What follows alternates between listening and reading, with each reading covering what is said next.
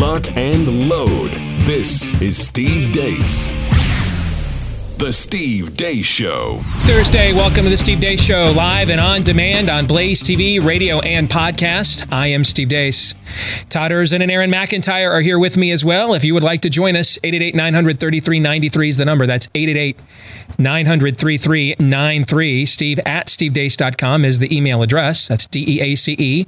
Like us on Facebook and follow us on Twitter at Steve Deace Show. And don't forget, if you're looking for clips of this show that you can sample and then share with others, go to youtube.com/Steve Deace. Again, youtube.com/Steve Deace. And also don't forget, Friday is the deadline for you to take advantage for the biggest discounted subscription we've ever offered here at Blaze TV. $30 off an annual subscription, but it expires on Friday. You've got to go to blazetv.com/Deace and use the promo code Steve. That's blazetv.com/Deace and use the promo code Steve. Jam-packed show for you today. Our old friend Sean Davis from The Federalist will be rejoining us here at the bottom of the hour. Next hour, 3 non-political questions, as well as Theology Thursday. We're going to tackle the topic of how do you tell if someone is a false teacher? Is there a way to find out if somebody's just wrong, or if it's just somebody you can legitimately disagree with, or if somebody is purposefully attempting to lead people astray? How can we tell? We're going to look at some of the signs. That's coming up with Theology Thursday next hour. But before we get to all of that, here is Aaron's rundown of what happened while we were in lockdown. What happened while we were locked down, brought to you by the tip of the iceberg. Yesterday, thanks to newly minted Acting Director of National Intelligence Richard Grenell, the names of the Obama administration officials who unmasked the identity of former National Security Advisor Michael Flynn were declassified. That unmasking, the process of revealing the identity of U.S. citizens in contact with foreign agents, was the fig leaf the Obama administration needed for launching the further well-documented sham investigation into Mike Flynn, for which he was exonerated last week. Several top Obama administration officials were privy to the details of the Flynn unmasking, including former Chief of Staff Dennis McDonough, former FBI Director James Comey, former Director for National Intelligence James Clapper, former U.S. Ambassador to the UN Samantha Power, and former Vice President Joe Biden. The declassification of those names raises even further questions about who knew what and when regarding the investigation into Mike Flynn, and bolsters the Trump administration's claims his campaign was illegally spied upon as the basis for not only the Flynn investigation, but the Mueller probe into Russian collusion. In other news, the battle to reopen America continues. Yesterday, the Wisconsin Supreme Court put the kibosh on Governor Tony Evers' continued stay-at-home orders for that state. Minnesota Governor Tim Walz announced yesterday he's allowing stay-at-home orders to expire and stated that some businesses can reopen as well. Florida Governor Ron DeSantis has thoughts on professional sports. All these professional sports are going to be welcome in Florida. That may not be the case in every other state in this country, as we've seen. And so what I would tell commissioners of leagues is if you have a team in an area where they just won't let them operate, we'll find a place for you here in the state of Florida because we think it's important and we know that it can be done safely. In New York City, a mother walking her toddler up from the subway was wrestled to the ground in front of her kid and arrested for not wearing a mask properly.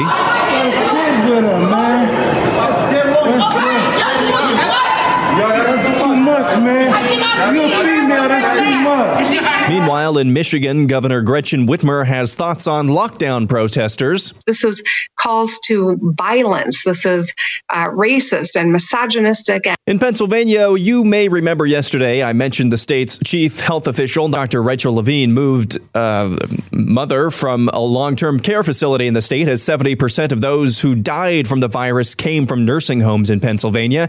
Turns out Rachel is actually a dude, and during a teleconference yesterday, he repeatedly asked reporters to stop misgendering him. So that's cool. What's also cool is that President Trump appears to be turning on Dr. Anthony Fauci. Dr. Fauci yesterday was a little cautious on reopening the economy too soon. Do you share his concern? About reopening what? Reopening the economy too soon, some states.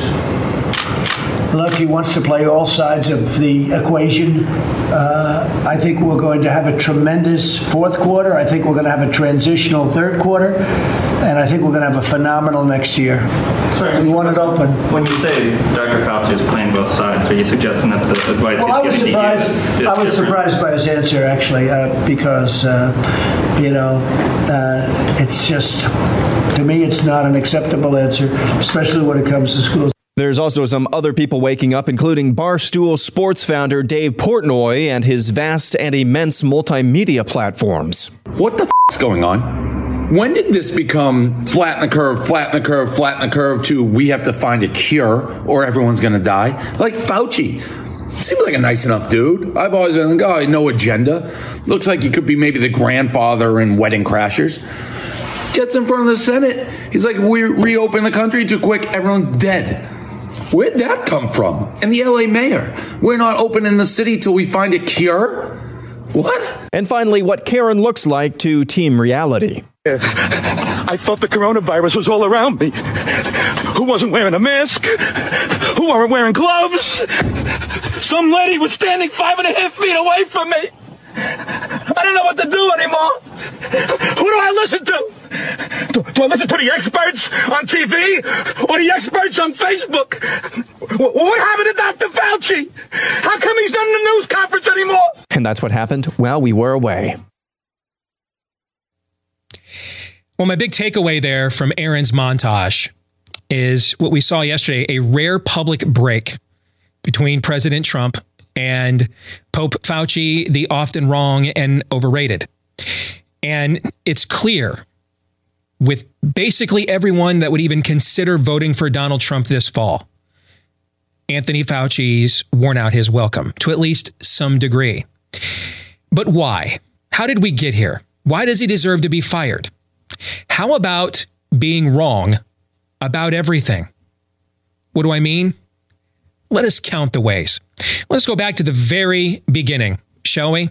With this audio from late January from one of my old radio affiliates, AM 970 The Answer in his native New York City. Here's Anthony Fauci going all Frank Drebin from The Naked Gun. Everything's fine. Nothing to see here. What can you tell the American people about what's going on? Should they be scared? I don't think so. The American people should not be worried or frightened by this. It's a very, very low risk to the United States. Then, a month later, he echoed those sentiments in the New England Journal of Medicine, no less, one of the most preeminent publications of American medicine. And he wrote on February 28th, and I quote, "The overall clinical consequences of COVID-19 may ultimately be more akin to those of a severe seasonal influenza, which has a case fatality rate of approximately 0.1%, or a pandemic influenza." So if you want to know where did the talking point come from, it's just a bad flu. It came from him, Anthony Fauci. And the New England Journal of Medicine told us this on February the 28th. But hey, if you don't like his current position, stick around. He'll have some more. On March 8th, Anthony Fauci on 60 Minutes told us, hey, there's no reason to be walking around wearing a mask. Right now in the United States, people should not be walking around with masks. You're sure of it? Because people are listening really closely to this. Right now, people should not be walking. There's no reason to be walking around with a mask. 3 days later, because life comes at you fast, bro.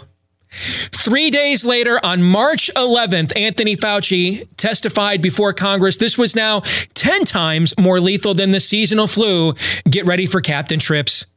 I think if you count all the cases of minimally symptomatic or asymptomatic infection, that probably brings the mortality rate down to somewhere around 1%, which means it is 10 times more lethal than the seasonal flu. Which, of course, prompted the effort that began on March the 16th to, quote, flatten the curve. 15 days to flatten the curve based on the now disgraced Imperial College doomsday model that even the liberal BBC is calling BS on that as we speak. And all that effort really did was flatten our economy, as now we're in a recession, ironically driven largely by, wait for it, A lack of demand in the healthcare system, since everyone with heart disease and everything else has been told to stay home and left untreated to hopefully not die later.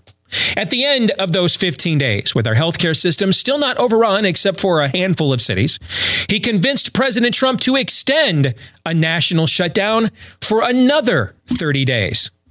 Fauci and company based most of their case for this extension of the national quarantine on the always wrong IHME model from the Bill and Melinda Gates Foundation, which other experts from Harvard to former members of their own committee in a peer-reviewed paper published on April 17th referred to as, quote, not well suited and, quote, a travesty. and saying, no way should we be using this to base public policy off of. And that's exactly what Pope Fauci, the often wrong and overrated, based our public policy off of. Shall we continue? Yes, we shall. For example, if you're wondering, Steve, what do you mean about the model is always wrong? On April 1st, IHME said my native state of Iowa would be at 1,300 deaths by April 30th. As of May 13th, Iowa has seen 271 deaths. It predicted Georgia's peak death day would be 134 on April 21st. 24 people died that day in Georgia instead, and on it goes. You could write an entire book just on documenting wrong projections on coronavirus from the IHME model. And then, oh, this one's going to really give you the warm fuzzy. Then after enslaving us in our way of life and our liberties and our Constitution and our economy to these models, on April 10th, Anthony Fauci went on Fox News and had the unmitigated chutzpah to say this. But I have been and still am and will always be somewhat reserved and skeptical about models, because models are only as good as the assumptions that you put into the model. Now you tell us. Thanks for nothing, man. Thanks for nothing. Oh, but he's not yet begun to be wrong. It continues. This guy, he's right as rain, if you mean striking out at the plate every time he's up. Like this. All right. Now Fauci says he's unsure about our children attending school in person in the fall, which is a linchpin to our reopening. Despite the fact China, Japan, France, Sweden, Switzerland, Iceland, Norway, and Denmark, as of right now, and more countries are considering this, are sending their kids back to school.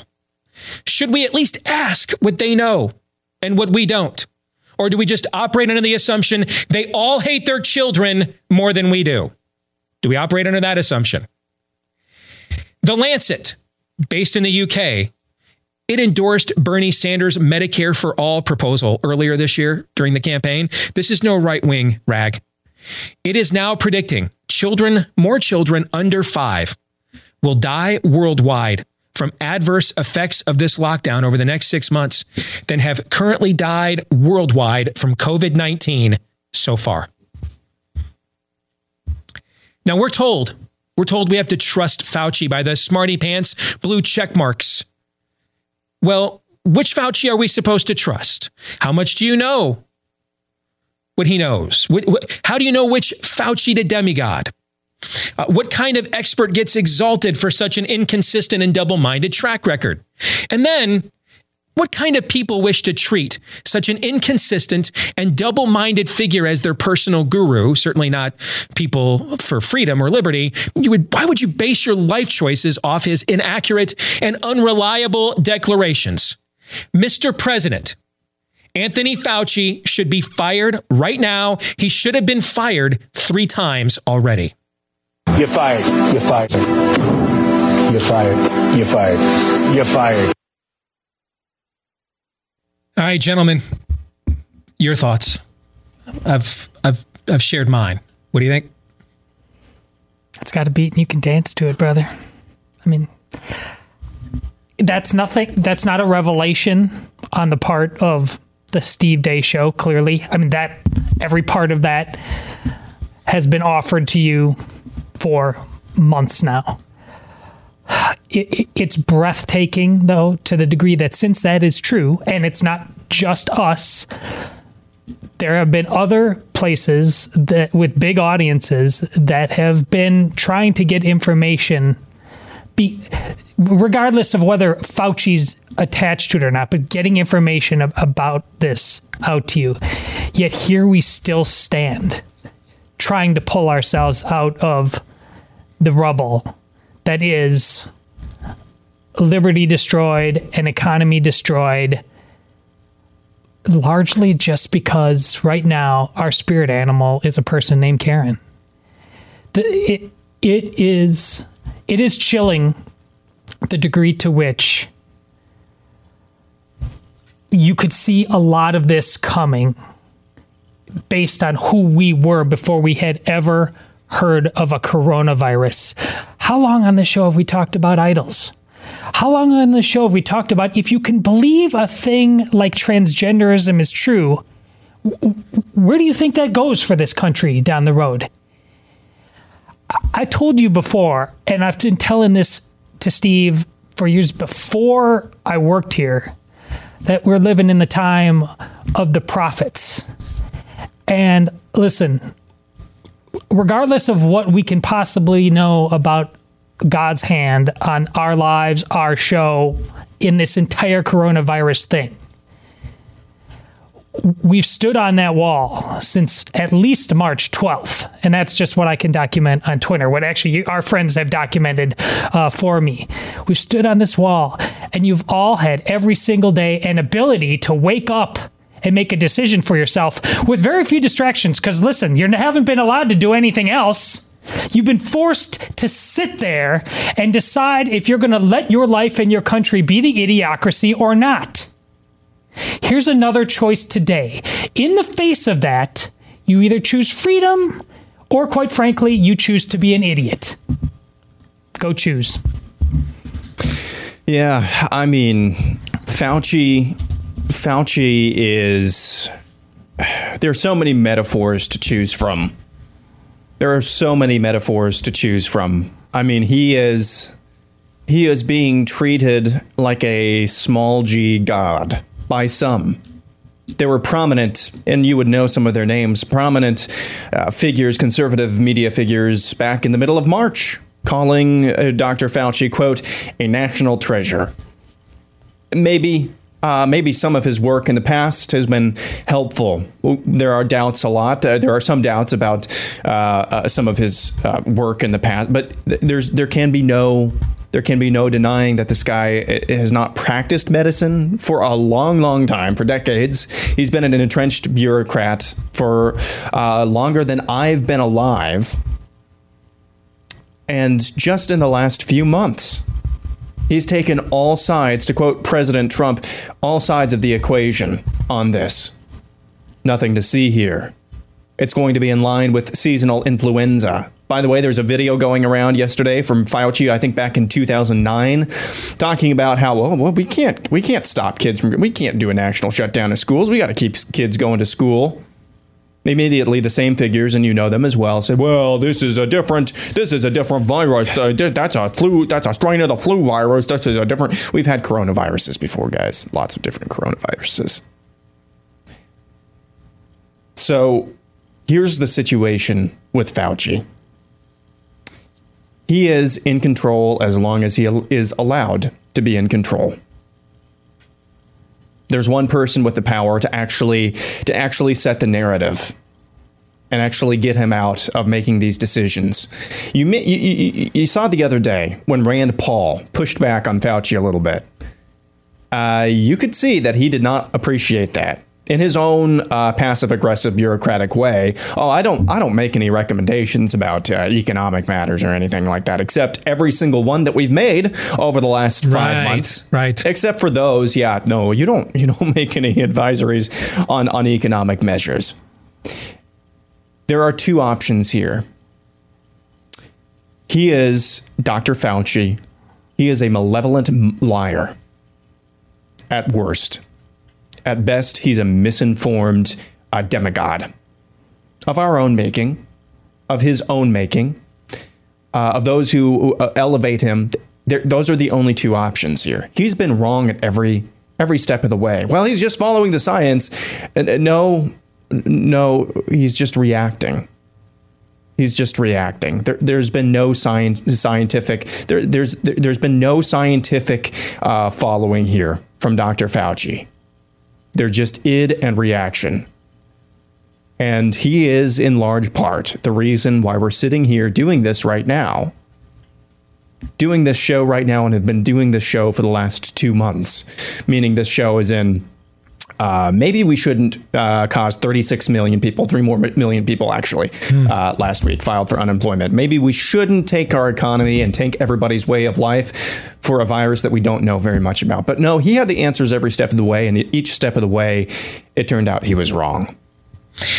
The irony here is if he ends up being right at any point, it's going to be when we go back to the very beginning when he was downplaying its severity.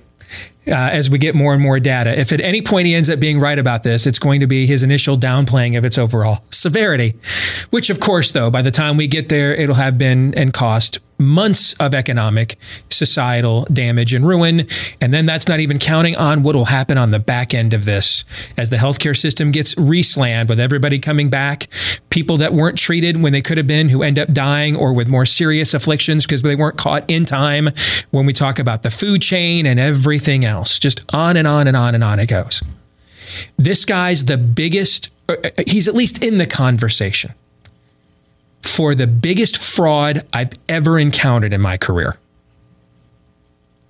And the cult surrounding him's the dumbest I've ever seen. It's one thing to form a cult around a presidential candidate like Obama or Trump, a cult of personality around someone who could actually get elected and do things for you. We don't necessarily, cheer that on here on this show, but that's an understandable human instinct. But to form a cult around a guy who has been wrong about everything and has absolutely kneecapped your way of life in the process? At the very least, it is time for a second opinion. At the very least. If your own physician was this wrong about a serious matter in your life, you'd be dead 4 times already. You wouldn't be alive to file a lawsuit. At the very least, it is time for a second opinion. There are numerous experts out there that disagree with this. And these are people, as we've been telling you all along, many of them think there's 57 genders too. And many of them think that the earth is going to fry in 6 months because of the temperature 10,000 years from now too. And many of them also think that Donald Trump should be expelled from the presidency too. This is not the right wing versus Anthony Fauci. This is a cult around a fraud that plenty of other people in the scientific and left community don't agree with. And they've all been ignored. All have been ignored from day one. They're called the nation of Sweden. Sweden's chief epidemiologist was the first ever director of infectious diseases for the European Union, the entire EU. It's the model for socialists in the world. This is not a pro-liberty country. They're just not dumb.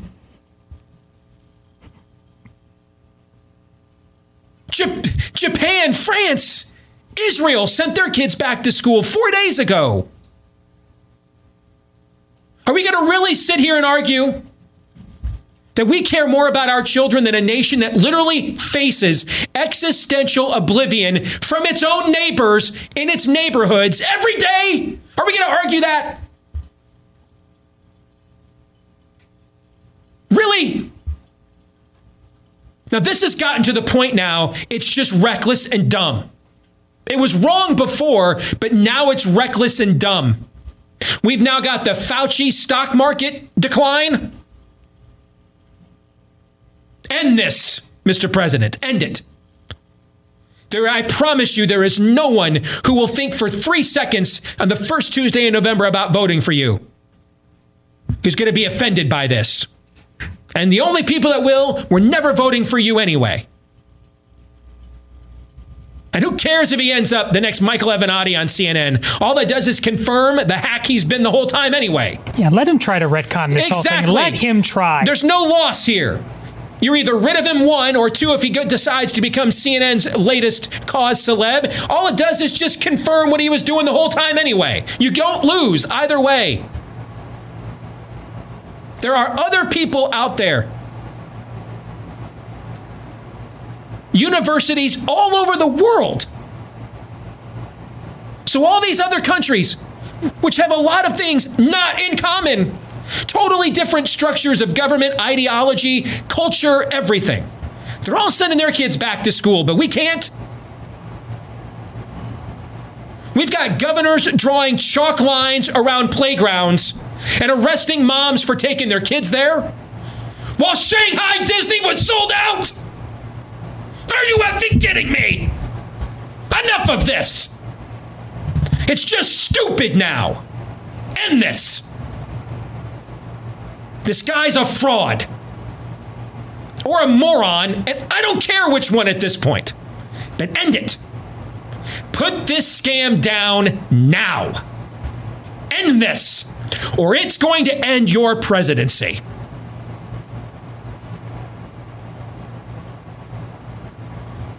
Gentlemen, you have any thoughts on that? I'm good. Can we take, I think we deserved a 3-minute break. Yeah, I just needed you guys to talk because I was going to blow a gasket right there. My voice is going to give out. We still have an hour and a half left to go. Can you imagine the spirit animal that is the fusion of coronavirus and health expert and transgenderism that is this thing going on in Pennsylvania? I mean, spirit of the age. Oh, it's a perfect metaphor. French kiss. Yeah, it's a perfect metaphor. This is what we've been telling you. You can't believe dumb stuff like this and have this country sustain itself, no matter what our borders are, the oceans, or anything. You will die. You deserve to die as a people, as a nation, because that's just impossibly dumb. It's not compassionate. It's not love. It's not science. It's just garbage. We are in danger. We are in danger. You know, that no civilization, no kingdom of this world lasts forever. That's why we have encyclopedias and history books. But when you think down through the annals of great civilizations and empires who fell, and you think about the tipping point moment, right? When the Visigoths come over the wall, for example. When the Turks land at Constantinople, for example, right? You think about some of those moments where you knew this is a tipping point. When the Roman legions showed up in Gaul and Britannia and Germania, those were moments that changed the course of history. When the Christian missionaries then showed up in those old Roman enclaves of Gaul, Britannia, and Germania, that changed the course of history. Can you guys, off the top of your head, think of a society, a great society, a world power, a world superpower, that more threatened to endanger themselves existentially for anything dumber than this? Anything. This is going to be the dumbest cultural implosion of all time. The dumbest. This is just stupid, man. It's just stupid. Can you think of one historically dumber than this? No. As you've said before, at least the folks of Pompeii, when they were faced with an existential crisis and danger out of their control completely, you know, at least they were getting it on, you know, as the lava. Like, man, I gotta get one last orgasm in. Yeah, now we're under our beds. Now we're fretting about at 1:21 in the morning about what the founding fathers would say about those who refuse to wear masks. That's what we're doing. Not naming any names, David French.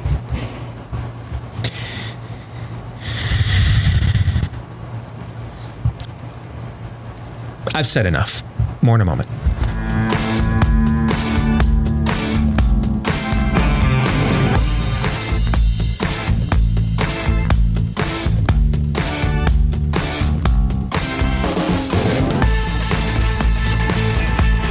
Last few months, millions of Americans have been homeschooling their kids. and discovering just how badly the public school system has failed them. Maybe it's time to take back your child's education, and Freedom Project Academy is here to help you do exactly that. From the comfort, convenience, and safety of home, your children can receive an accredited classical online education built on Judeo-Christian values. For students in K through 12, it's a complete interactive educational experience where students attend live classes with other students across the country. Plus, the teachers there at Freedom Project Academy, they teach their students how to think, not what to think. If you want to learn more about Freedom Project Academy, because they are filling up fast with uncertainty in the country right now for next year, go to freedomforschool.com and request your free information packet today. Enrollment has just begun, so take advantage of it at freedomforschool.com. Again, that's freedomforschool.com. State of Wisconsin yesterday, where you're from, Todd, their Supreme Court, even though they remanded it back to the legislature, by doing so, they dealt a mortal blow, in my view, to the lockdowns in Wisconsin, and probably a path forward for a lot of states going forward in the country. People have pointed out that it was a 4-3 decision. Well, there actually was one GOP-appointed judge on the Wisconsin State Supreme Court that voted in favor of lockdowns. And he happened to be the one that was the chief legal counsel for Scott Walker when he was the governor there. The only GOP appointed judge that voted in favor of the lockdowns. That's so incongruent, though. I mean, Scott Walker is the guy who stood up to the teachers union, isn't it? Yeah, it is. But we've talked about that on why Scott Walker just had a fetish for having a clean data sheet, on payroll. That's all he cared about. Other than that, went overseas to England running for president. And they asked him about global warming. He literally said, "I'm going to punt on that." Well, there's been a lot of punting from a lot of people trying to forget what they once said or thought about what has happened to General Flynn. I will not be one of them. I will own up to the fact that I have said all along, until recently when new information was presented, I don't know anything other than, how can I know anything other than he pled guilty? What else would I know other than that? Well, it turns out that I didn't know jack squat, because the amount of information we are learning about this right now continues by the day. Now, I've been involved covering courts.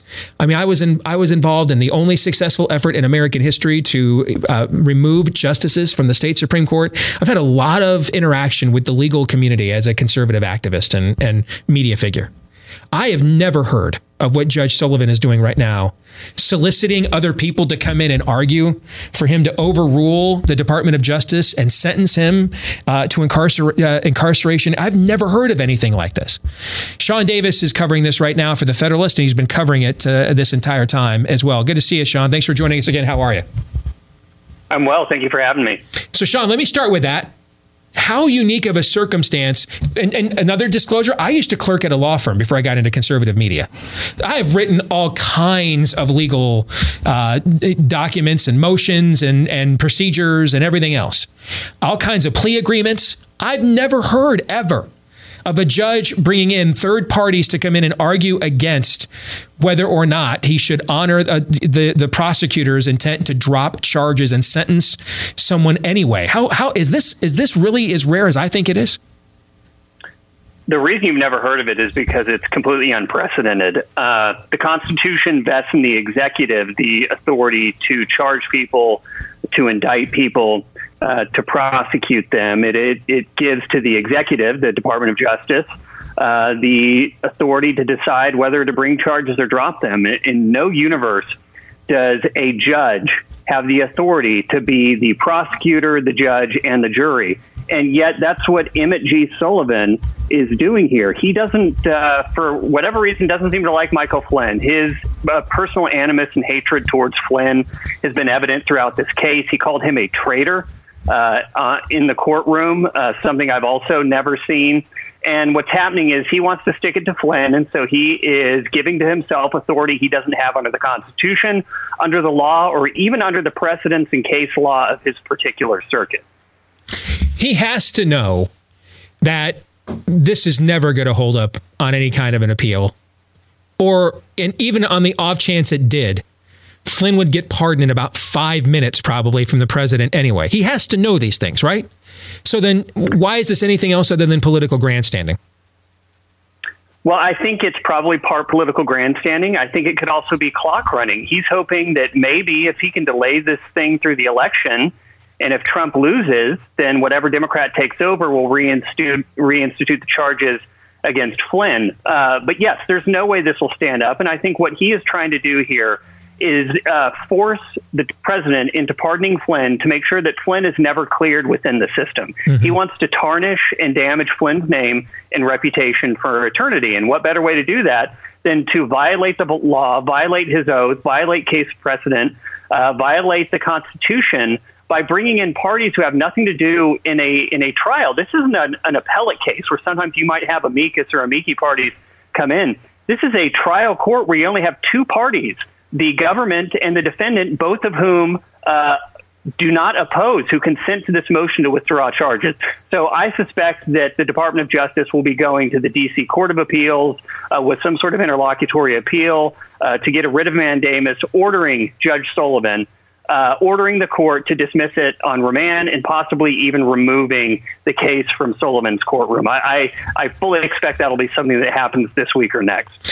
Sean, I mentioned this the other day on the show when this story first came out, when these materials were declassified and publicized. And, you know, as someone who also writes for a living, if I submitted a book manuscript to a publisher about a grand conspiracy to frame a military hero, and at the end, the culmination of the plot was that the conspiracy was revealed when a couple of FBI agents in their own handwriting wrote down on paper that they were trying to entrap him and just signed their names to it.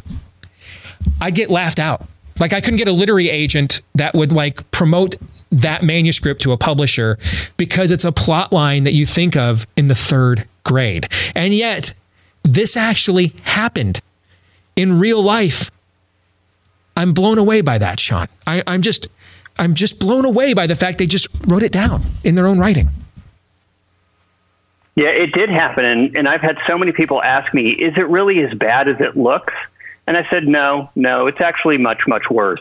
We now know, thanks to declassified documents that were released yesterday, that the spying and unmasking of private citizens, including Michael Flynn, wasn't just something done by... Can you define unmasking for our audience real quick? Pardon me, if you don't mind, Sean. What does that mean? Unmasking is where an individual goes and finds surveillance that happens to pick up conversations from a private American citizen who would probably be defined as American person 1 or person 2. And they go to the National Security Agency or whatever agency surveilled the individual, and they say, hey, I want to know who that person was. And what we learned yesterday was that unmasking was done at the highest levels of our government. They were done from the Oval Office. President Obama's chief of staff, Dennis McDonough, unmasked Flynn. Vice President Joe Biden unmasked Flynn. James Clapper, the DNI, unmasked Flynn. John Brennan, the head of the CIA, unmasked Flynn. These are not rank-and-file intelligence analysts just looking through a transcript and trying to figure out what is going on. These are the highest political actors in the country going after their political foes, spying on them, and then unmasking them so that they can leak that information to the media. Now, to defend the former vice president for a moment, Sean, if you don't mind, I'm sure when he tells us soon he doesn't remember this, he's probably going to be telling the truth about that, frankly, if you've been following his current state of mind. Your thoughts on that, Sean?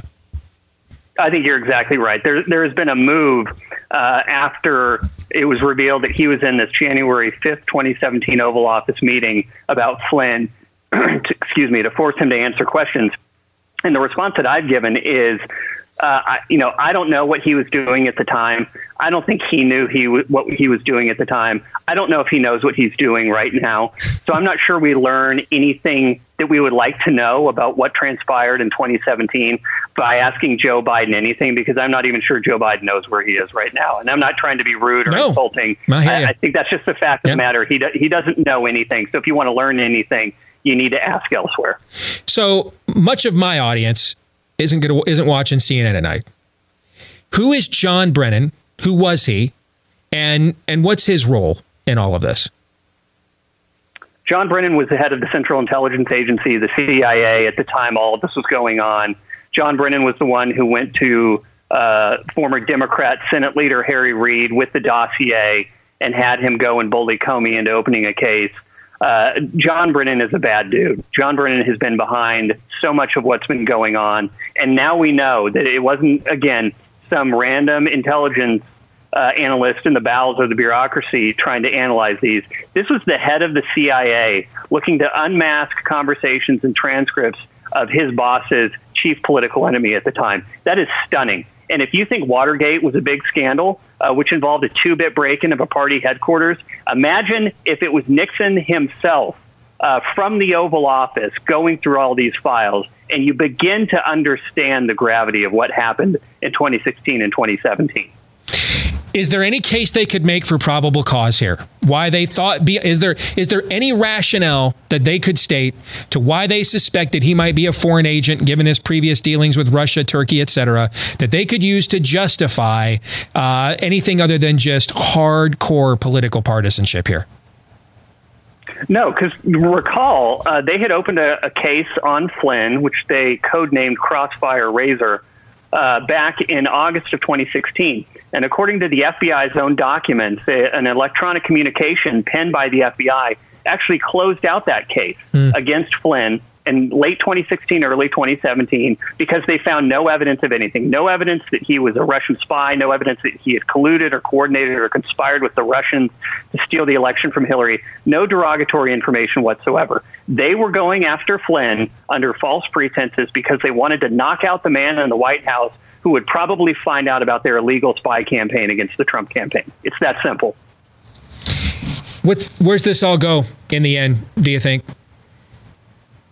That's a good question. So General Bill Barr, who I believe is the bravest man in Washington, given what he's been doing to restore the rule of law and expose the wrongdoing in that investigation, dispatched a U.S. Attorney, John Durham, who has a long history of uncovering FBI and government corruption, to dig into what happened both during the campaign investigation and what happened in the investigation that occurred after Trump won. And he is trying to get to the bottom of that.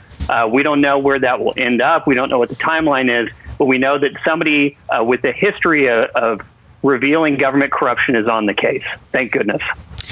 Before we let you go, let's switch gears really quick. And what's going on with Richard Burr, who I detest and loathe?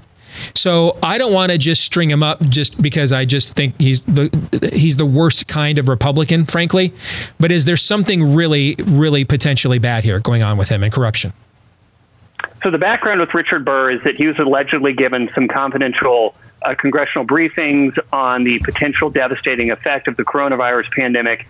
And then he went out and summarily sold a bunch of his stock, potentially told his brother-in-law, his family members to sell stock. And he, I believe as of last night, his D.C. residence was raided by federal agents, and they seized his phone and some of his records. What I find interesting about this, I don't know whether he's guilty, whether he's innocent.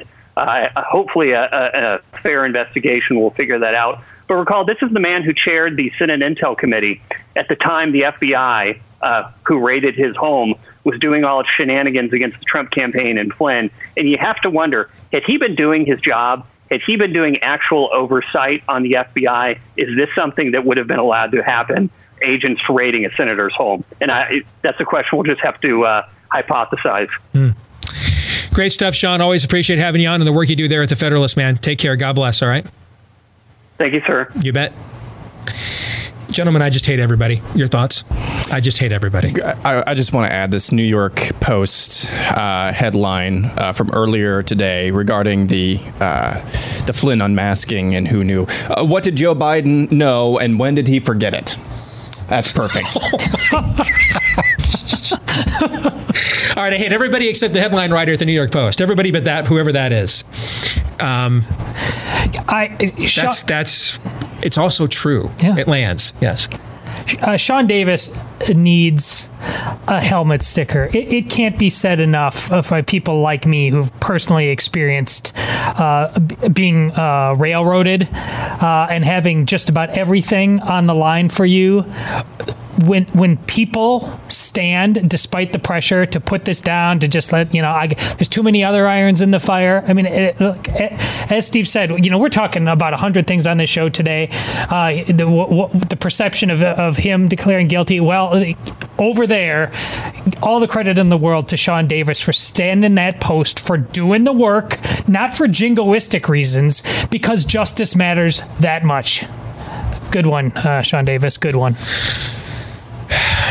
Wouldn't it be ironic if Richard Burr's defense, if they try to charge him with anything, is ultimately, well, I think we've learned in the Michael Flynn case that the FBI can't be trusted. Yeah. Because the irony of that would be, as Sean pointed out, he's the chairman of the Senate Intelligence Committee. I mean, part of his oversight job is overseeing or providing congressional oversight to the sorts of skullduggeries that we're talking about right here, right? And then maybe he ultimately, that would be a two-faced political move, but then to turn around and use the skullduggeries that he permitted either by commission or omission, right? Sure. A failure to act or by actively being in favor of it. We don't know, but whatever the case may be, then turns around and utilizes that for his own defense. Well, I mean, how do you know that the FBI can be trusted? I mean, look at the way they've behaved and looked at the way they've acted in these other cases, like, for example, Michael Flynn. And I think what it also shows, again, too, is how the truth is getting harder to find in our culture. It's getting harder to figure out what is true.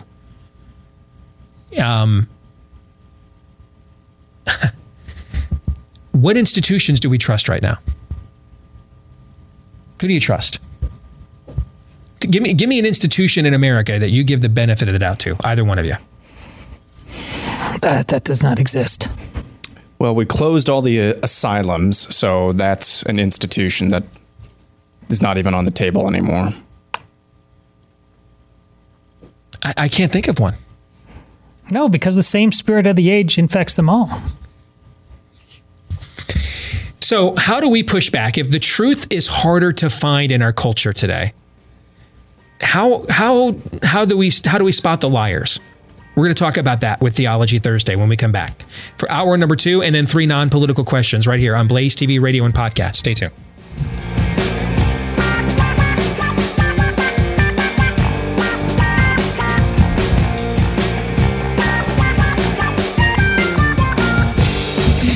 And we are back with Hour 2, live and on demand on Blaze TV, radio, and podcast. Steve Deace here with Todd Erzin and Aaron McIntyre. 888-900-3393 is the number here to the Blaze. Whoa. 888-900-3393. Everything is blooming at my house right now, so my voice is a little inconsistent. Also, Steve at stevedeace.com is how you can email us. That's DEACE. Like us on Facebook.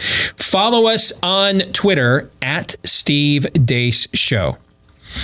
And if you're looking for samples of this show that you can share with others, go to youtube.com/Steve Deace, youtube.com/Steve Deace. And don't forget, if you are a podcast listener, if you wouldn't mind leaving us a 5-star review, please keep leaving us those. Thousands of you have done this on behalf of this program already. Thank you. We appreciate each and every one.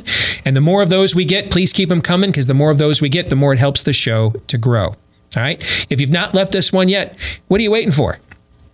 Chances are you're one of the 36 million unemployed right now, so you have some time.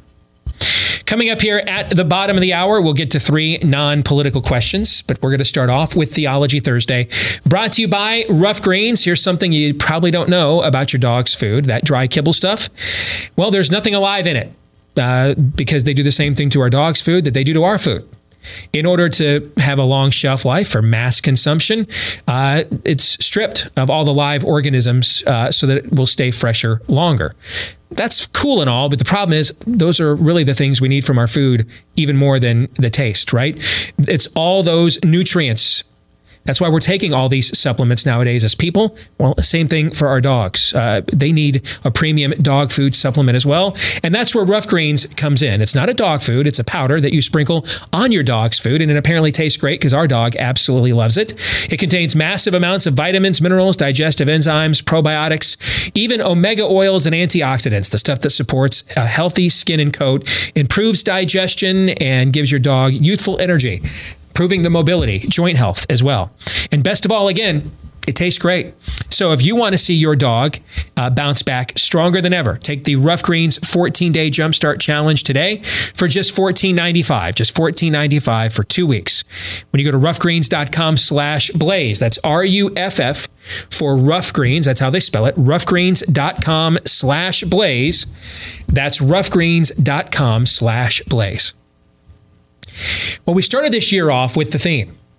And we always get together right before we leave for Christmas break and start talking about, hey, let's at least, whiteboard it out. What are we looking at for next year? And big stories we think are on tap, events. And then, what's the theme? Because I'm big in evolution, small e. Two of my all-time favorite bands are U2 and the Beatles. And the amount of iterations of the Beatles that existed just from when they came here to the States in 1964 to when they broke up in 1970. I mean, the amount of different iterations. You had mod Beatles, you had hipster Beatles, you had psychedelic hippie Beatles, you had grunge Beatles, peacenik Beatles. I mean, they went through several major evolutions where in 6 years, they went from I want to hold your hand to and Love Me Do to Let It Be and Get Back. They did that in 6 years. That's an insane amount of updating and self-awareness and evolution. And so I think that's cool and key for us as a show too, is I'm really big on doing things that have proven to be successful. I'm a conservative. I believe in conserving things that have already proven to be worthy. So we are always looking to evolve on the show here so that it doesn't get stale. It stays fresh. Plus, I need to, on a personal level, I bore easily. That probably doesn't shock anybody, but I get bored easily. I'm always moving on to what the next big thing or project is, right? I'm interested in, getting in there, getting the win, and then what's next. So for me, and to be effective doing this, I need to make sure that we evolve. That's why I like having a new theme every year, and it kind of gives us a plumb line of how we're seeing the year's events. And you'll recall that our theme this year, our very first day we announced it, January 6th, with our first day back on the air after Christmas. And it was Assume You're Being Lied To. And I'm just kind of laughing as I remember some of the conversations we were having about it back here in the break room before we left for Christmas, and we were like, that's really going to be, this is really pushing it, man. I mean, we even talked about at the time, how the polling industry has largely been left, the horse race polling, don't ever trust their issue-based polling. That's all biased because it's all questions asked from their point of view on the left, right? But the horse race polling, especially after what happened in the 2000 Florida recount when the exit polls were so off, has largely been kept in a vault, locked away from all the other media bias, and has proven to be fairly noteworthy. Well, Steve, I thought the polls were wrong in 2016. No, they weren't. Actually, they were pretty much spot on. It was the forecast modelers who were wrong, okay? Who overestimated what the polls meant. And one of the things I even talked to you guys about, and I was really struggling with at the time. Do you remember this? I'm sure. I think it's possible, man, if we're just making up Russian collusion and stuff whole cloth, that at this point, going into this presidential election year, I don't know why we'd think any of the horse race polls are legit. Yeah, and even though we didn't all necessarily have the same reaction to a specific storyline like that, all of us had enough of our own and agreed about why we had them. That's why we got, and we have to listen to the crazy voices in our head. That's where we were. And I think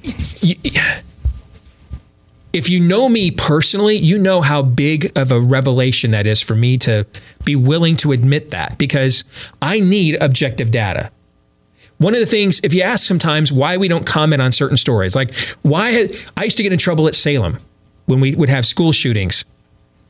And I would not talk about him on the air that night because I don't know what happened.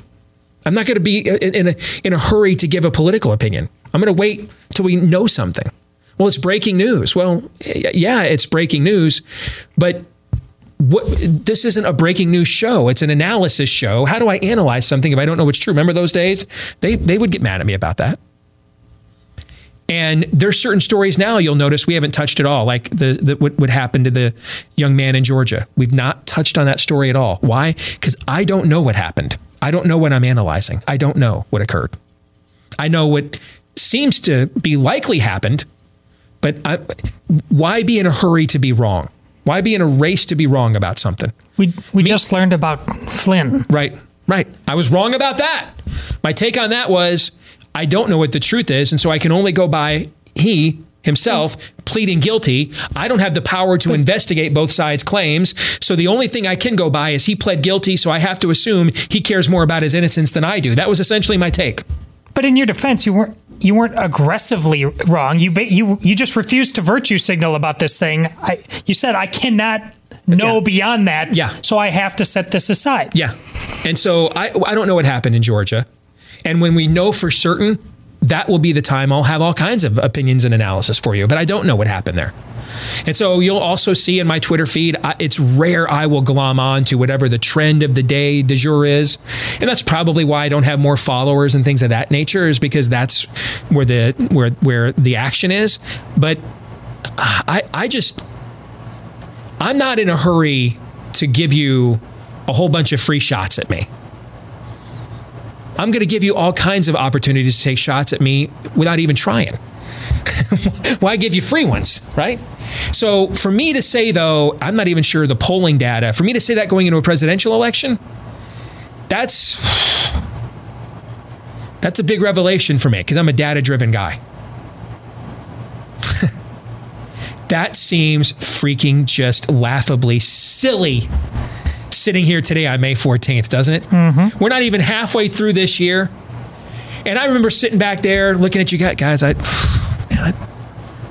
think maybe when we won't even be able to trust the polls in the presidential election this year. And I said this with hushed tones, I'm really giving up the ghost here. Before Epstein didn't kill himself, and Ukrainian calls where only one or two witnesses in the entire impeachment actually were on the call, right? I mean, this, and then Fauci and coronavirus. Good. Our show has been the X-Files for 5 months now. I'm breaking down UFOs are legit and real. Is that a trumpet I hear? I mean, goodness. We're so far. It seems like that conversation out in the break room was 10 years ago, man. It was 6 months ago. That's what I'm telling you. We're living in the time of the prophets, man. Nailed it. So if the truth is harder than ever to acquire in our culture, one thing that would help us is to identify what's false.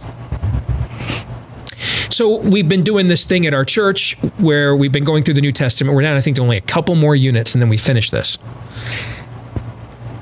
And part of this class that we're taking on the New Testament in our home is I've got to write an essay every single week to finish the class based on something that I'm asked or I want to discuss. And I've been sharing those essays with you guys throughout the course of this year as I go through this class on the New Testament. Here's this week's essay, and we're going to talk about it. Compare 2 Peter and Jude regarding the warnings concerning false teachers. Explain the specific dangers referred to and the manner in which these dangers can be confronted. Are you aware of any false teachers today? What is attractive about their message? How can you warn others of these false teachings? Doesn't it seem like this is a good time to have this conversation? Well, in our case, we're resetting it. Yes. You've been having this conversation for how long in your career? And that's why I was suspicious of Anthony Fauci from the beginning. If I have learned anything in this business in my career, always distrust the person that everyone convinces you is above reproach. Always. Say it with me now. Total depravity.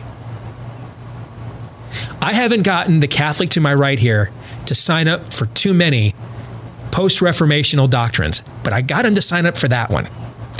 Total depravity. Count on it. Count on it. Count on it with me. You don't want to follow me around all the time. You don't want to know what thoughts are rattling around in my brain all the time. You don't want to go through every single page of my search history for the last 15 years. We've all got red in our ledger. That's why we need a savior. We're all bad, and we all want to do bad things. That's why we need a savior. I'm not above reproach, trust me. These guys work with me. They'll tell you. Am I above reproach? No. Yes, you are. Right answer. Please pay me tomorrow. Yes. Tomorrow is payday. I just remembered that. Yes. Thank you for reminding me, actually. No, I'm not above reproach. Because other people in our industry have disappointed you, do yourself a favor. Don't make me your hero. Don't. I've told you for years, make sure all your heroes are dead. So everything's been written, you know everything, the score's out, and you can sift through everything from there. Okay? I'm not a hero here. We do these things on our show the way we do them because we recognize our own fallibility. Because we recognize it is my recognition of how I'm always on a knife's edge that drives me to have the zealotry that I have. It doesn't come from a sense of self-righteousness at all. It comes from the opposite impulse. I am a sinner. I'm the man at the temple pounding my chest. Lord, have mercy on me. That's where my zealousness comes from.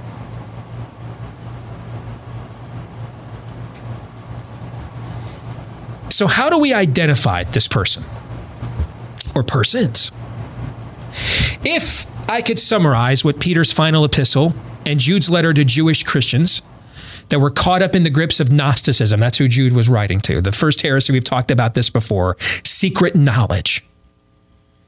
That God really hasn't fully revealed himself. Well, no, he hasn't fully revealed himself. He doesn't have to. He has sufficiently revealed himself. Those are two different things. Okay? He sufficiently revealed himself.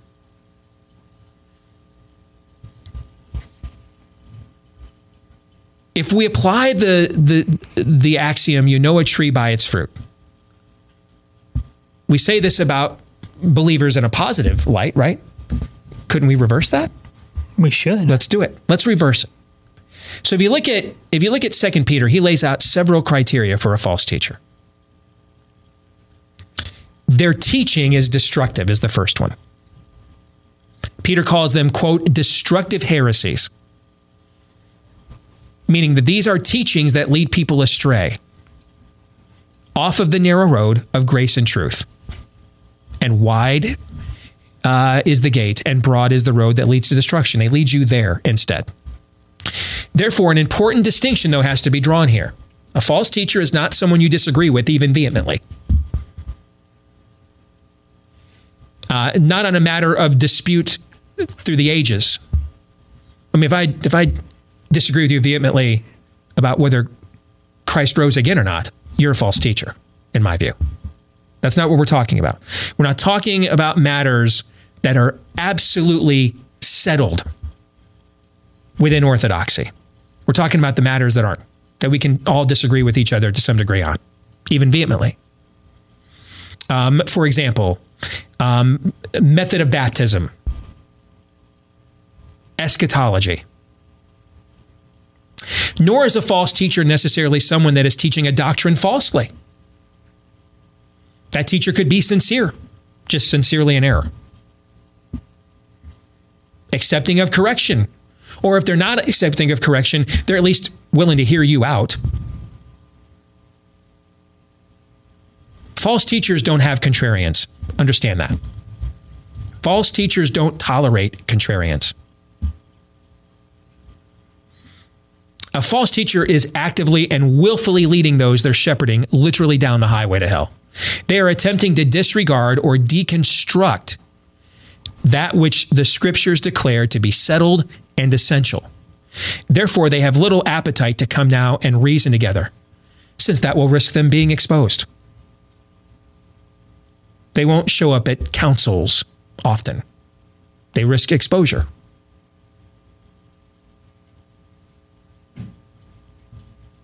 Second, false teachers will malign and slander true teaching and teachers. Peter says, quote, the way of the truth will be blasphemed, he says, with false teachers.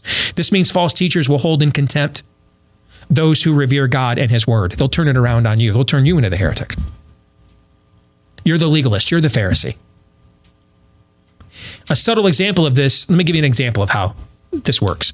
The term puritanical in our culture today is a good example of this. It has become a verbal slam in our time. Even in the Christian community, writ large it has.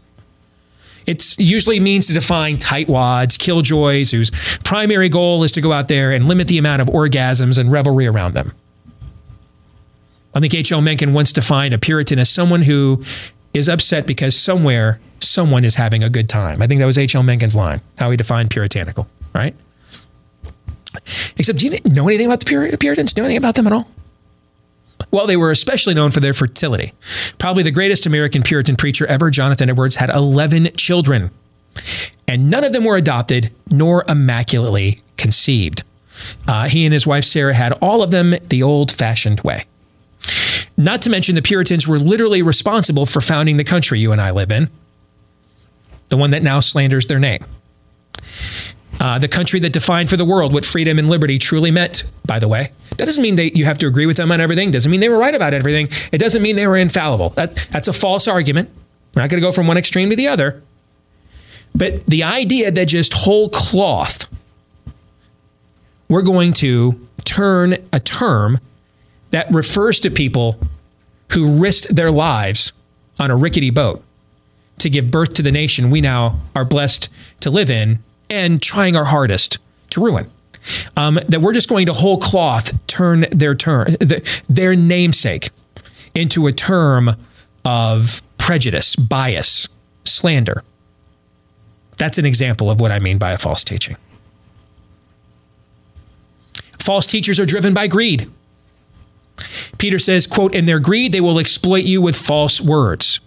I believe we see ample evidence of this in our culture today. The so-called prosperity gospel, that's an obvious choice. But I think it's more complicated than that. I've listened to numerous adherents of the so-called word of faith movement over the course of my faith walk. Numerous. Every name you could think of, I've heard at least one of their shows, podcast, watched them on TBN at least once. I promise you. Every one of them. I was like, there was a period of time after my conversion, I was obsessed with exploring all of these various theological strains within the church because I want to know what's real and what's not. And I actually found there are several of them that will teach the need for salvation from sin. I'm not going to mention their names because as soon as I do that, it's going to lead me down an entire rabbit hole. And I'm not here to defend their credibility. That's their job. Okay. But it's not as simple as everybody who believes in this and is part of the word of faith. And it shows up and all of them don't teach repentance of sin. That's not true. I've heard it with my own ears, seen it with my own eyes. I've heard some of them, even some of them that are well known, call people to repentance that is only found in Christ. But they will then turn around and then teach that part of the blessing of your redemption is prosperity. They will do that. But I've seen sin and repentance preached by some of these people. So there's a fascinating gray area there that probably needs to be debated more closely, and we're probably not qualified on this show as laymen to do it. But then there are those who preach that the prosperity and the blessing is the salvation itself. Now that's an important distinction. That's where most, if not all, of their emphasis is placed in place of repentance and redemption. I'll give you a name there. Guy's book's on the back shelf behind me here. That would be Joel Osteen. I love it when you guys email me. I can't believe you have Joel Osteen behind you. Doesn't that undermine everything you're trying to say? Yes, which is exactly why he's there. An evangelist friend of mine, Todd Friel, gave me this board game as a gift several years ago. We opened it up one day and played it on the show. And it's every bit speaking to you in the forked tongue that you can possibly imagine. Isn't it based on wonder? Isn't he call them wonder words, right? The whole goal of the game is to acquire what Osteen calls wonder words, which are basically just self-help affirmations. Is that what it is? Do you remember? I don't. Have you expunged I've been recovering from that day ever since we did it. How many Hail Marys did the priest tell you to say after playing that game?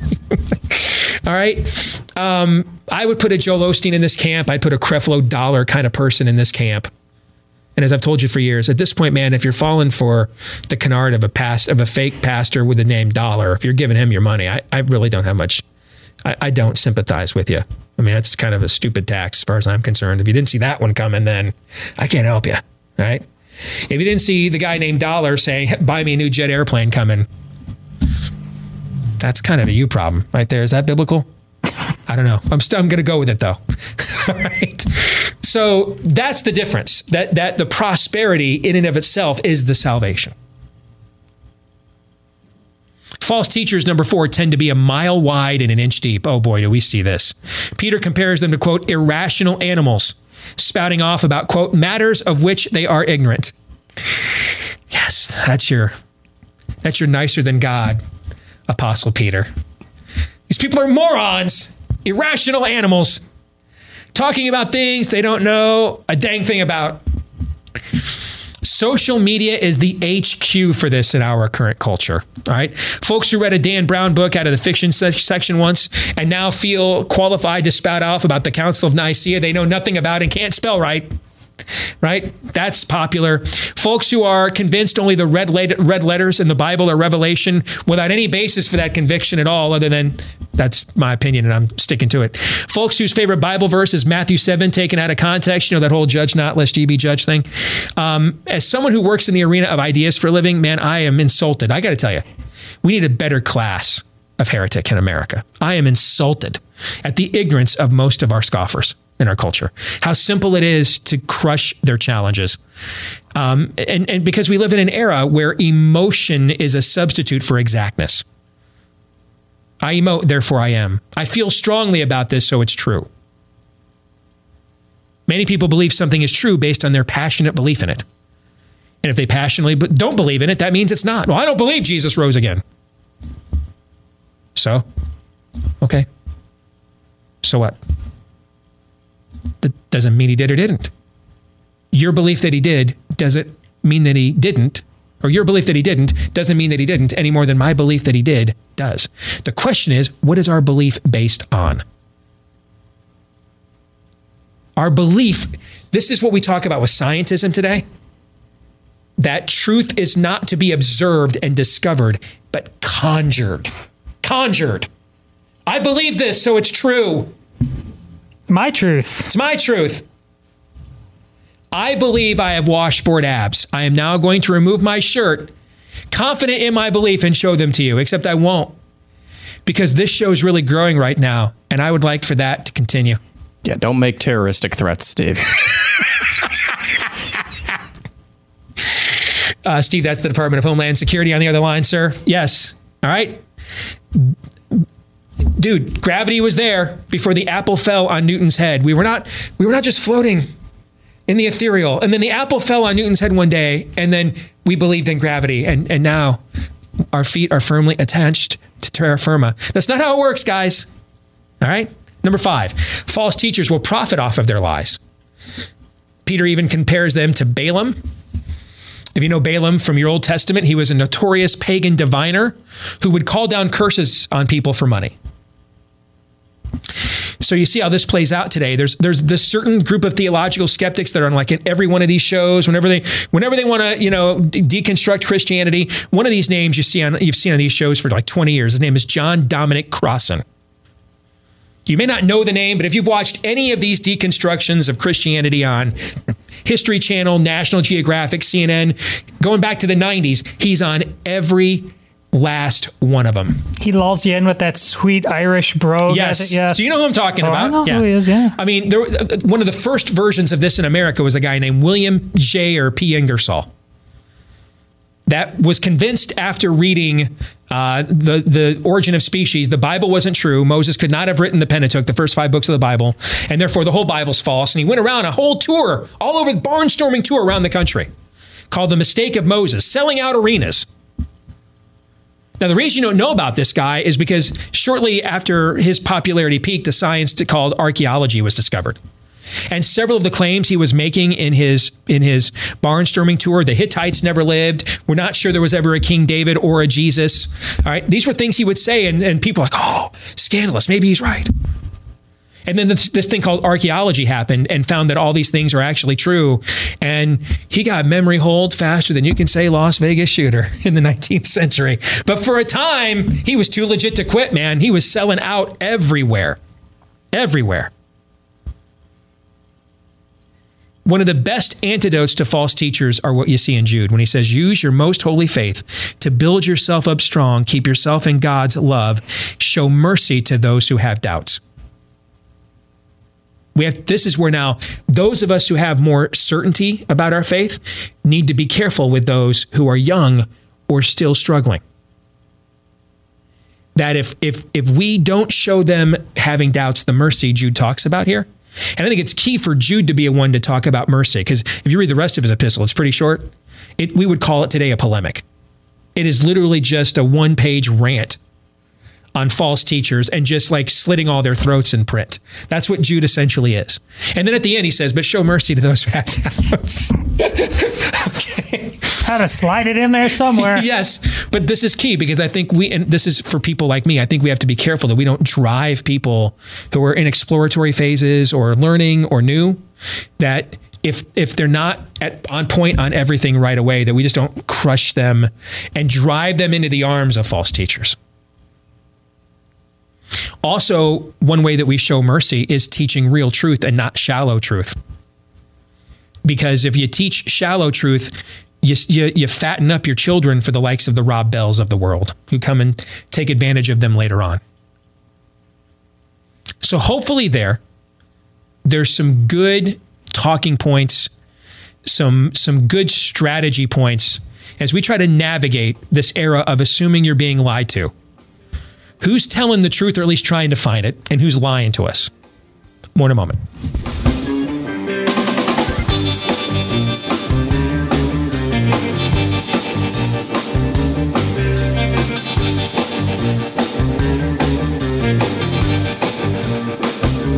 Now, be honest, since the lockdown started, have you fallen prey to the dreaded quarantine 15? Well, now that the warmer weather is here, why not hit the reboot button with May and turn that into your new January and get back on track to your weight loss and fitness goals? And doctor-developed Riduzone is an excellent way to help you because it curbs those cravings for the fattening foods that derail our discipline.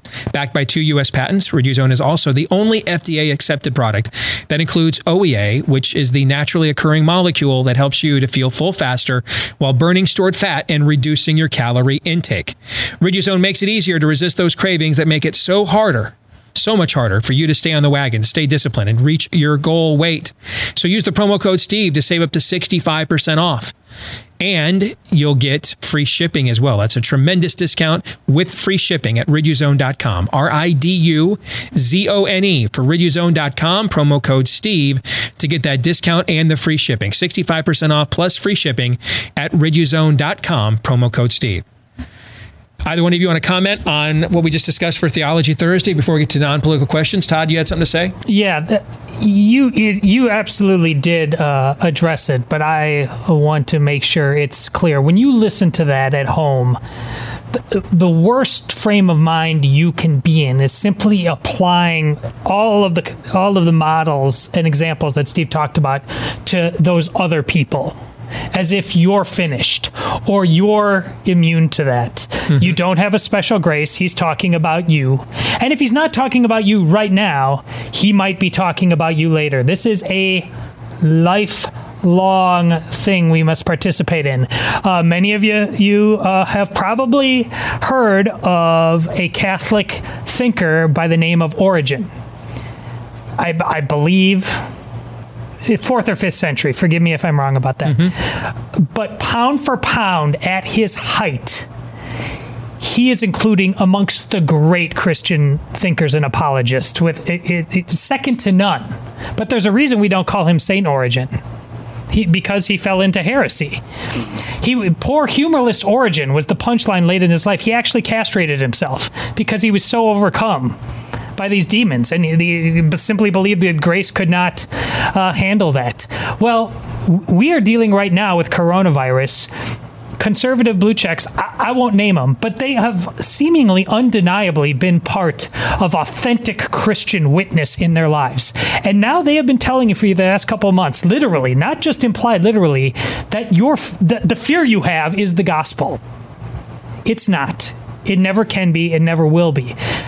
My point being is you must be on guard all of the time. You never get a free pass, no matter how scary things get, no matter how hard things get. The message Steve had about heresy isn't just some theoretical thing. It's about you every day of your life. It's about me. Yeah. That's why you addressed it. You did. Yes. I'm not the hero of this story. I'm not. Don't make me the new guy because the other guy upsets you or disappoint you. No. There's one of the coolest things I've ever seen, ever in my life, is I was at, not the one where I was converted, but a few years later, I was at another Promise Keepers event. It was held here in Des Moines. And Chris Tomlin and his band were the worship band for the event. And they did one of his signature songs, famous one, and the whole theme of the song is, the only person that's famous is Jesus. That's the only person famous. Rest of us are lucky to be the JV team, basically. And when he gets done and everybody's singing along to the chorus and stuff, when they get done, it turns out this is the last song of their set. When they got done, they turned the lights off and just walked off the stage. Didn't take any applause. Didn't come out for any kind of encore. They just, to reinforce that message, they just finished the song with everybody into it at the end, turned the lights off, walked off. Just thinking about it again, man, gave me a little body chill thinking about that moment, okay? Trust me, I'm going to let you down. I already have. I did yesterday. I will tomorrow. I'm not the hero, okay? I'm not. What drives me to do some things other shows won't do is my recognition of that I'm a kid born to a 15-year-old mom. That before many of you came to know me, I fornicated with legions of women, both real and imaginary. I'm not, including my own wife before we got married, I'm not your hero. I'm not the hero here. I'm not the new thing. I'm not the up-and-comer or the next guy in. I'm not any of that. I'm just a guy named Steve for all of my issues and all of my faults. I will have this platform not one day less or one day more than God has ordained. And then after that, I'll still be just a guy named Steve. That's the perspective I think more and more of us need. Ready for 3 questions? You bet. Let's do it. We all have questions. Who am I? Why am I here? Where am I going? Who am I? A search and a question of identity. Why am I here? A question of meaning and purpose. Where am I going? Question of destiny. Some better than others. What sort of morality or proto-morality would you expect to find in a chimpanzee troop? Injecting some levity into the demise of Western civilization. It's 3 questions on the Steve Deace Show. Oh, that's me. That's my cue, isn't it? Yeah. Hey, 3 non-political questions on the Steve Deace Show because we need a little break from coronavirus and everything that entails. Team lockdown update therein. And before we actually get to 3 non-political questions, I'm looking at a thread from a New York Times reporter who is detailing various experts' findings that going outside and getting fresh air and sunshine is actually good for you. Who could have thunk that? Dang me. Somebody man. get her up and hang me. Yeah. I feel like we're in Good Morning Vietnam territory now. That is just crazy. Who could have thunk? Anyway, question number 1. What was the first moment your spouse had a who did I marry moment with you? Oh, wow. It doesn't have to be serious. I mean, it can be. You want to take this one first? Go ahead. See, there's they fall in love with you because she was looking for the level of certainty about matters of faith, conviction. Just stand on this wall. You want me on this wall? There was absolutely that, but it's a conversation at the beginning, and they see it in the simple ways of just, being a man, how you treat her, and things like that. But I warned her, when it actually happens in very convicted ways, it's you're going to see the sausage get made. It's not pretty, and she's the exact opposite of me. She is not comfortable with that level of aggressive conflict, and so that was hard. That was really hard. It's not easy for her to this day. It's why, for the most part, she doesn't watch the show. It didn't take long. In our situation, when I went to move her here from Michigan, and we had to rent a trailer and stuff with her stuff and drive it back here. I'd never done anything like that on my own at all. And there was a driving rainstorm, and we're going over that bridge over the Mississippi River. You know which one I'm talking about, where you're high in the air going over the Mississippi River, at the Illinois. On 80? Yeah, on 80, the Illinois-Iowa border. And we're going over that, and there's a driving rainstorm and all kinds of wind. And I'm driving my car with her U-Haul trailer on the back of it, and it's swaying all over the place. And that summer, it was the summer of 1996, I think it was, they were doing construction on that bridge. And they were trying to widen it, which meant, in order to do that, though, the lanes at that point were temporarily narrower, and they were all solid white. You couldn't pass or anything of that nature. So these are narrower lanes. I'm going over this thing with a trailer, and she's crying because it's the first time she's ever left her mom and dad, and I can't focus. I can't concentrate. And I don't remember what I said. Something like, I need you to stop crying. I mean, otherwise we're going to get in an accident and we're never going back to Michigan if something bad happens.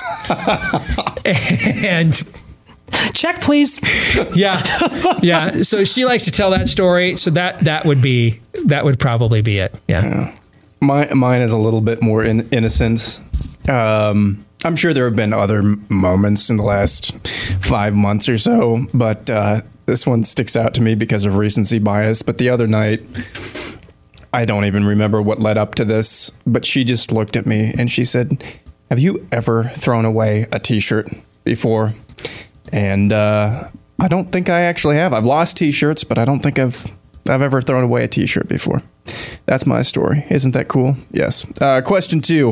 If you could go to the movie theater right after the show. Trust, can I hold on? I can promise you. I could promise you if you gave her Sodium Pentothal, that would not be the moment that she chose. I can promise you. Probably not. Yeah. Question 2. If you could go to the movie theater right after the show and watch a movie, but you had to choose from these, which would you choose? All right. This is my kind of question. Good. Yes. No, it's not. Trust me. Break them. Break them. Yeah. A, Iron Man 3. B, Rodgers and Hammerstein's South Pacific. C, Brokeback Mountain, or D, Waterworld. Which would you choose? I thought Waterworld was underrated. I didn't mind Waterworld at the time. Waterworld, that was good. Yeah, I just watched Iron Man 3 again because we're going through the Marvel MC movies. Noah and I, like you. What order are you going in? Well, I didn't just again, but when we watched it, when we got to it. Oh, okay. Okay, like 3 weeks ago. I watched it again. Okay, yeah, gotcha. All right. Okay. And now that I knew all the deconstruction of these characters I love was coming, I actually was able to enjoy it more because I knew it was coming. So it was almost 10 years ago now, so I'm over being upset about it. You know what I'm saying? But so I might say Iron Man 3, although Waterworld wasn't as bad, I remember at the time, as it was made out to be. And so maybe I'd choose that just out of curiosity because I haven't seen that thing in probably like 20 years or whatever. I got frustrated with Iron Man at the very end with, Pepper but like I liked the Mandarin thing. That was funny to me. I totally get while it's sacrilege to pure comic book fans. I didn't hate the movie at all. I was entertained, and then at the end I was like, "Oh, that was dumb." But so I would definitely go see that again. But also Waterworld, I don't understand. Like it's because there was so much hype and so much money spent on that thing, and okay, it doesn't turn out to be. I don't know what's the gold standard for that kind of movie that had that much hype and wasn't a superhero movie, but there was the payoff. You're thinking the two of them are Ishtar with Dustin Hoffman and who am I thinking of? Warren Beatty. Warren Beatty, thank you. And then the other one was Heaven's Gate from the 70s. But what's like a good one like that wasn't a superhero movie that spent tons of money like that and was undeniably great? Like, wasn't there a Batman one at one point that was just a huge hole in the pocket? But I'm talking like Titanic. Yeah. That actually, people loved it. Yeah. It did well. But I never understood. That's an all-time high-grossing film of all time. I had a good time watching Waterworld. And the one that came after that, people hated that. The Postman, where he played this like post-apocalyptic mail carrier. Do you remember that one? I do remember that, yeah. I also was like, that was fun. That was cool. Okay. That's why we go to the movies. For me, it'd be Iron Man 3. First half of that movie was great. Up until the scenes with the kid, and then it just went off the rails after that. Question 3. If you were starting a band, which artist amongst those still alive would you select for lead guitar, bassist, drummer, and lead singer? And what would you call the band? Band would be called Backdoor Cover, or Non-Essential Employment. Or non-essential. Maybe we just go with that. Backdoor Cover or non-essential is what we would call it. Living guitarist. I mean, I have no idea what skill set he has right now, but I mean, Eddie Van Halen's an all-time great, right? So I would go with him. I'm just going to either say I agree or not. Okay. I think I agree. Excellent choice. Some of the greatest frontmen of all time, Robert Plant, Roger Daughtry, are still alive. Just Elton John, their voices are shot. So maybe I'd go with Bono then, because he can still bring it. So maybe I'd go with him. I think you were right with Robert Plant. It doesn't matter whether they're shot now or not. It doesn't matter if they're shot now? I don't think so. Because I think Plant or Daughtry are the two greatest frontmen, I think, of all time. So it would be one of those two.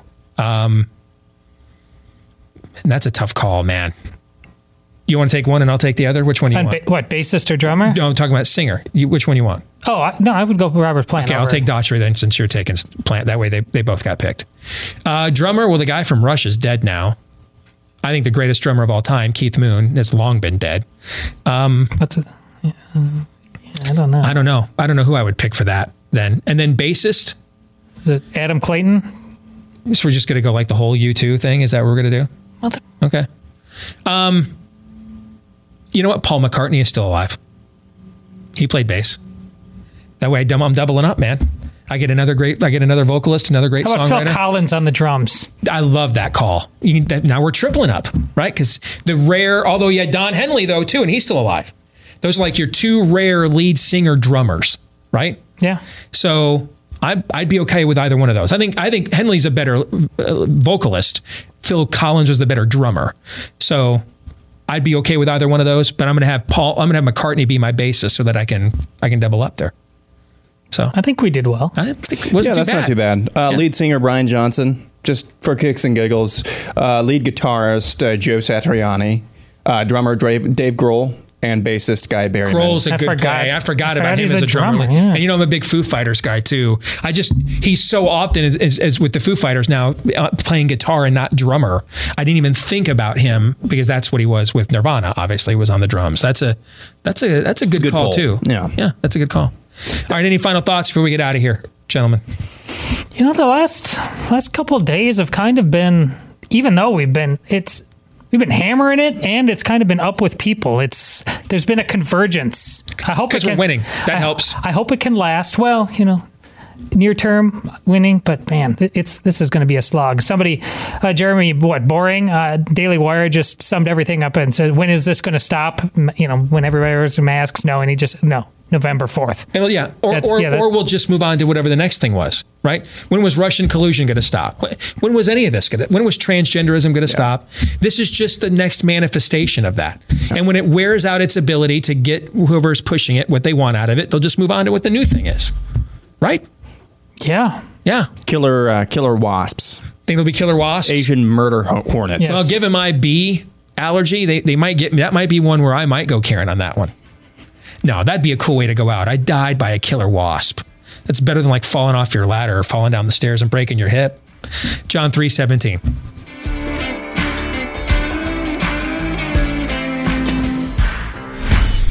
This is Steve Deace on the Blaze Radio Network.